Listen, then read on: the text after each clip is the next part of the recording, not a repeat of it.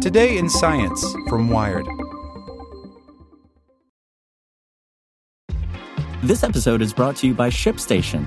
You know, some things take a lot of work, like sending little robots to far-off distant planets. And just as that's challenging, so too is running a successful e-commerce business, especially when there's so much to do. So I want to introduce you all to ShipStation. Now, I love using ShipStation because of its easy-to-use dashboard, which makes managing orders and printing labels a breeze and super smooth. Oh, and the customer service is just out of this world. It's exactly what you need to help grow your business. Sign up for your free 60-day trial at shipstation.com/technews. That's shipstation.com/technews. Without the ones like you, who work tirelessly to keep things running, everything would suddenly stop. Hospitals, factories, schools, and power plants, they all depend on you. No matter the weather, emergency, or time of day, you're the ones who get it done. At Grainger, we're here for you with professional-grade industrial supplies. Count on real-time product availability and fast delivery. Call, click Grainger.com, or just stop by. Grainger, for the ones who get it done. Hey there, this is the spoken edition of Wired. Palo Alto Networks has the broadest, most comprehensive cybersecurity for private cloud, public cloud, and SaaS environments because secure clouds are happy clouds. Protect yours today at go.paloaltonetworks.com/secure clouds. SpaceX plans to launch humans around the moon in 2018. By Nick Stockton. SpaceX is planning to send 2 private individuals on a trip around the moon sometime next year. In a phone briefing today, CEO Elon Musk gave details of the mission, which would use 2 of SpaceX's long-awaited technologies, a crew-rated capsule, the Crew Dragon, and the high-powered Falcon Heavy rocket. The 2 mystery astronauts will be packed inside the capsule, stacked on top of a Falcon Heavy. Then they'll lift off from Launch Pad 39A, the historic slab of concrete used by the Apollo missions.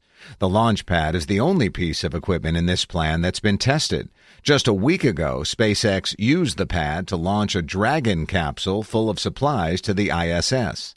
The Falcon Heavy and Crew Dragon are still in R&D, with each scheduled for separate test flights later this year. They don't call it a moonshot for nothing. The private space company has planned to fly humans for a long time. In 2014, NASA awarded both SpaceX and Boeing contracts to fly astronauts to the International Space Station. In a conference call today, SpaceX said the first of those flights in the new Crew Dragon capsule will likely launch in the second quarter of 2018. That will come after an autonomous uncrewed mission in the Crew Dragon launches to the ISS planned for the end of this year.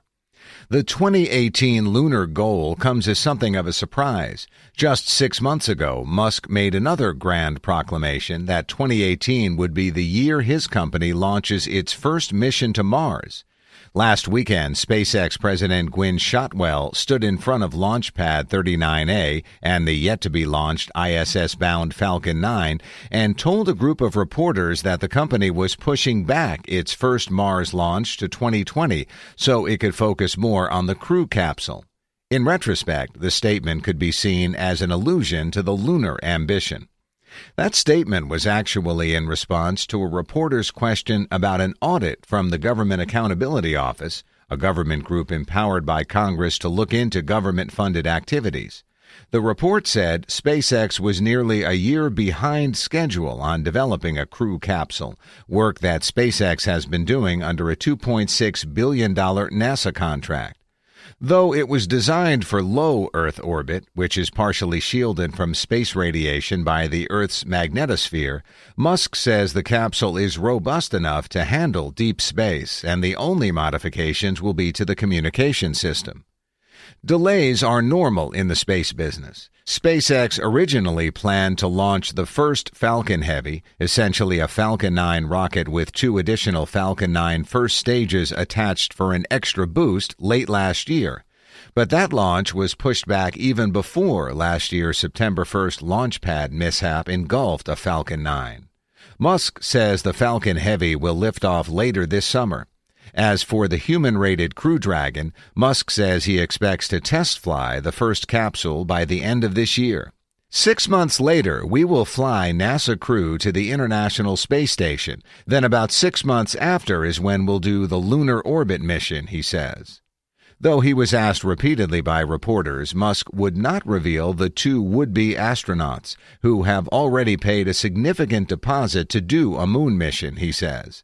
Musk would only say that the price the pair are paying will be slightly more than sending astronauts to the ISS. Before launching them into space on a highly compressed time frame, they'll undergo health and fitness tests, along with training to begin later this year. The mission should last approximately a week. Skim the surface of the moon, go quite a bit further out into deep space, and then loop back to Earth, says Musk. I'm guessing probably distance-wise, probably 300,000 to 400,000 miles, which is about 33,500,000 miles less than it takes to get to Mars, if anyone's counting. For the ones who work hard to ensure their crew can always go the extra mile, and the ones who get in early so everyone can go home on time, there's Grainger, offering professional-grade supplies backed by product experts so you can quickly and easily find what you need. Plus, you can count on access to a committed team ready to go the extra mile for you. Call, click Grainger.com, or just stop by. Grainger, for the ones who get it done.